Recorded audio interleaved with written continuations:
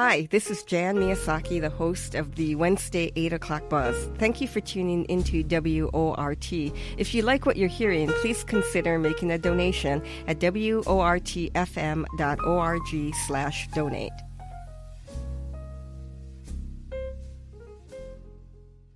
Minutes after 8, and joining me is Chris Stark. Chris Stark is an award-winning writer and visual artist. She has a new novel out. Geez, I just suddenly started losing my voice here, Dave.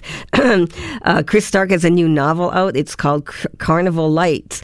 We'll be talking about her new novel and about justice for missing and murdered indigenous women. Her new book, described as a heartbreaking portrait of multi-generational trauma in the lives of one Ojibwe family, and an urgent story where Stark's brilliant heart restores their dignity. Hey, good morning, Chris. Those accolades from best-selling novelist William Kent Kruger, and I think from Mona Susan Power.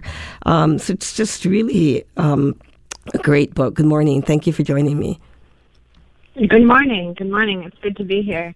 Yeah, thank you so much. Hey, Chris, I wanted to. I know you're going to read for us a little bit, but I want to. Can you preview the story? Who are sharing, Chris? Yeah, so the story is set in Minnesota in 1969, and it goes forward with two girls. They're two teenage cousins, and they leave their fictitious northern Minnesota reservation to come down to Minneapolis. And then there's a lot of backstory about their family, about the reservation system in Minnesota, and then, also some stories in there about European people living in Minnesota at the time, too, and kind of how they all interact with each other and weave together. It weaves back and forth from sharing Chris's lives back in time to their paternal great-great-grandparents. It's really, really beautiful, Chris, and so effective, and so loving. So it's a special book. I know you selected a couple of excerpts to read from. Maybe we could hear from one of those, and that we can talk about that. Sure. This is actually the prologue, and it's the village of Park Point, August 3rd, 1860. The carnival came to town, but not until after the Indian bones were excavated. Under the red beam of the Minnesota Point Lighthouse, cast by a fourth-order Fresnel lens, and illuminated by a kerosene lamp, a motley assortment of Finnish, German, and French men wielding spades and pickaxes broke joints, cracked femurs, shattered fingers, and split the skulls of those buried long before Europeans set foot on the shores of the westernmost tip of Gitchigami. A former John Jacob Astor agent, in concert with the acting mayor of the unincorporated town of Duluth, made the decision to build a carnival to brighten the dour mood of the 60-odd living on the shore and a few hundred in the logging and mining camps nearby. Although it was a hefty investment with questionable immediate returns, the two men had plans for the port and needed to attract hundreds, and eventually thousands, more European immigrants to build the city. So the Indian bones traveled to their new home in a horse-drawn wagon, nearly 3 miles down the river that flowed southward out of Gitchigami. 1 month later, after the carnival slogged westward over rutted paths, an old Ojibwe Indian lady living in a wigwam far enough out in the woods that the English, as she called all Europeans, had not removed her to the Fond du Lac reservation yet, walked 7 miles alone to the site of her parents, and her parents' parents, and her parents' parents' parents' graves. Born in 1784, her grandmother had told her one night when she was a girl of 9 that their people knew the time would come when more and more English would arrive, first by ships over water, and later by ships in the air, bringing great death and destruction, the Wendigo, the cannibal spirit. The old Indian lady's grandmother told her that the English would make many lights that would guide the ships to the land. One day there would be so many lights they would no longer see the stars and barely know the difference between day and night. All those lights, the old woman added, would make it hard for Indians to see the star people, our guardians and our guides, and slowly we will lose our ways. The lights will steal our people. And that's from the prologue. Yeah, so that kind of sets the theme for the historical context. Carnival Lights is actually technically historical fiction, so it was a really interesting experience for me to have this forward narrative, fictional narrative about these two young Ojibwe girls, and then I would have a hole in the backstory, and I would know just a little piece of information about it, and I would do some research, and it was really amazing how all of this historical fiction would just sort of like fit right into these holes in my story. So it was a pretty incredible experience of writing it. Can you talk more about that whole process of this novel being born? Yeah, I started the story about Cher and Chris actually 20 years ago as a little writing prompt in a university class. And the professor said you have a responsibility to these characters to tell their story. And I wrote another book in the meantime, and I do a lot of organizing and so forth, so I did a lot of other things. And I came back to the story probably 7 or 8 years ago, and I would have years where I just couldn't write anything at all, and then all the story would just suddenly sort of burst out of me. So it was really a back and forth process, and I think a lot of it had to do with my own, I'm Ojibwe and Cherokee and white, and I think a lot of it had to do with my own healing as well. And so the story about the two girls going forward is fictional, although obviously it's a fairly standard story in Indian country in terms of some of the losses that they experience, and relocating to an urban area, and then finding a lot of sort of dislocation in that urban area as well. Can you tell us more about sort of the locations of the story, and then also kind of not just location but directions? Yeah, so it's the story is split into 4 sections according to the directions, and then those each direction I identify what its meaning is in Ojibwe country, and then those directions provide these segments, basic segments, as the girls advance on their journey. And the girls' story is really just a few weeks long, but in Ojibwe ways, we understand that we always have a connection with our ancestors, and that when we do our own healing and have our own experiences in our lives currently, that there's always this connection with our ancestors. And so a lot of what happens for the girls is that as they're having an experience in their forward narrative, bits and pieces of their past will sort of connect fluidly with that. And so it's really written in an organic way. One of the metaphors is like a twirling vine, and people. Some people talk about it and they're like, there's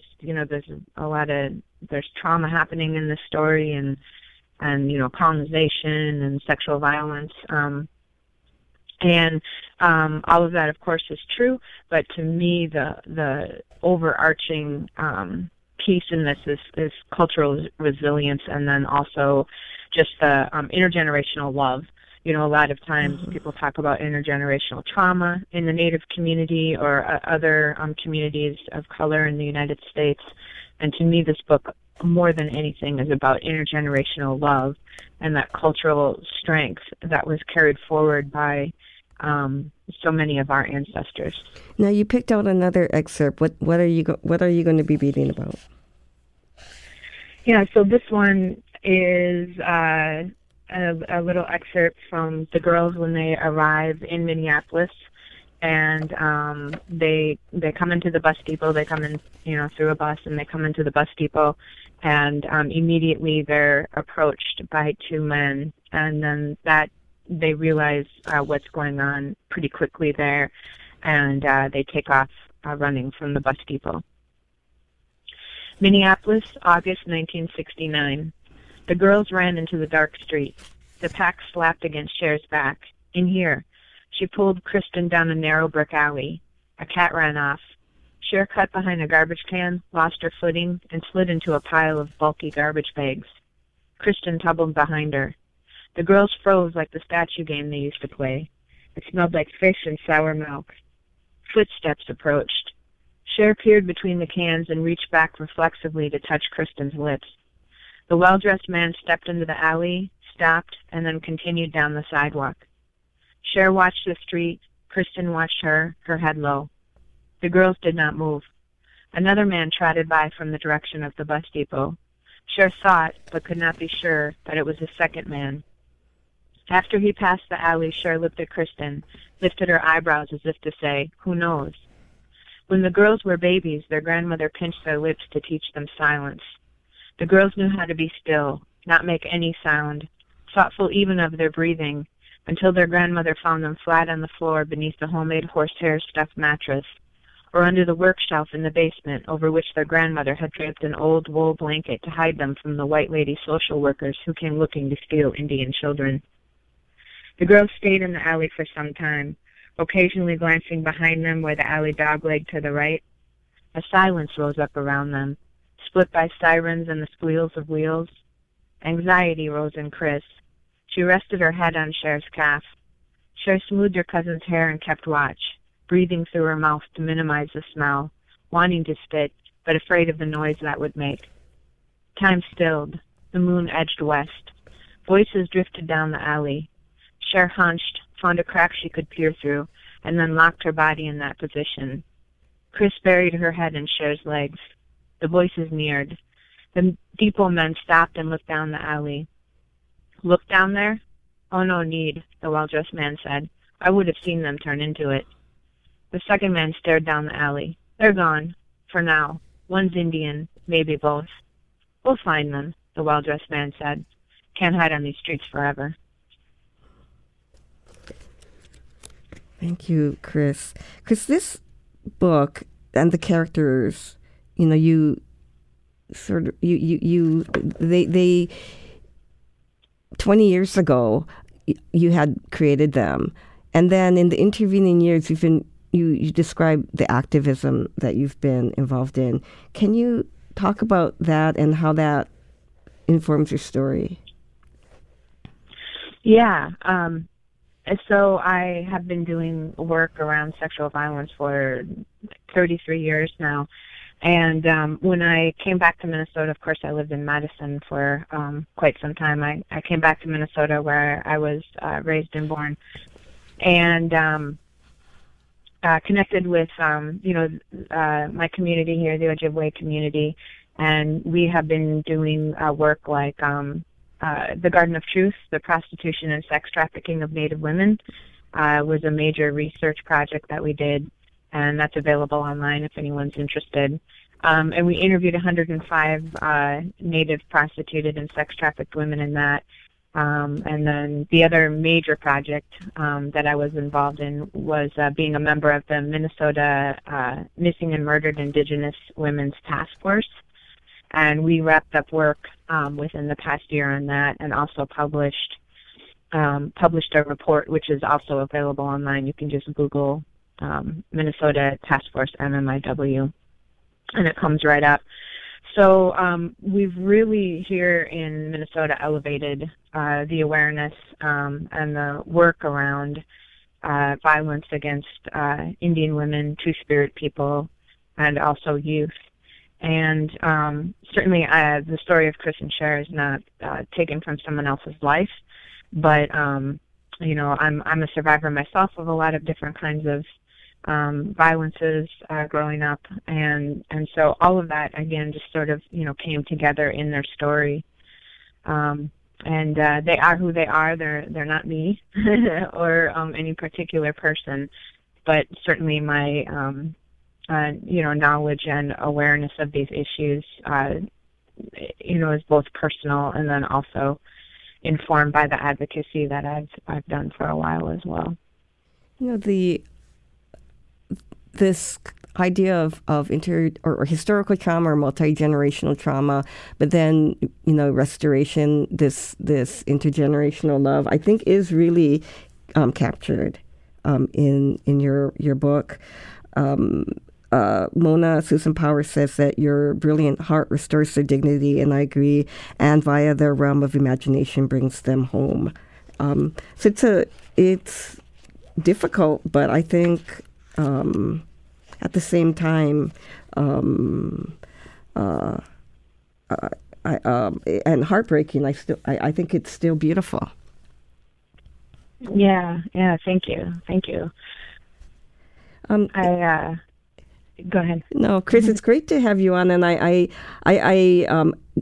appreciate that you offered to read, because I know when you're in town and you read from your books, it's a great pleasure.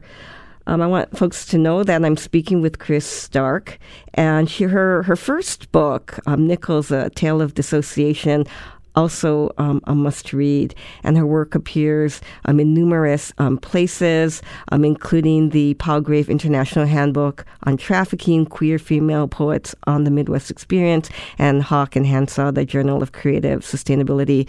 I want to also say that her poem, Mama's Song, was recorded by Fred Ho and the Afro-Asian Jazz Ensemble. She mentioned the Garden of Truth, the prostitution and trafficking of Native women in Minnesota, and also the missing and murdered indigenous women injustice in Minnesota.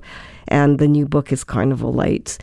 Chris, I just need to make sure I say all of that, and there's so much more, but I'm really glad you could join me this morning. Yeah, thank you so much for having me. Oh, thanks, Chris. We'll be in touch. Take care. Take care. Have a good day.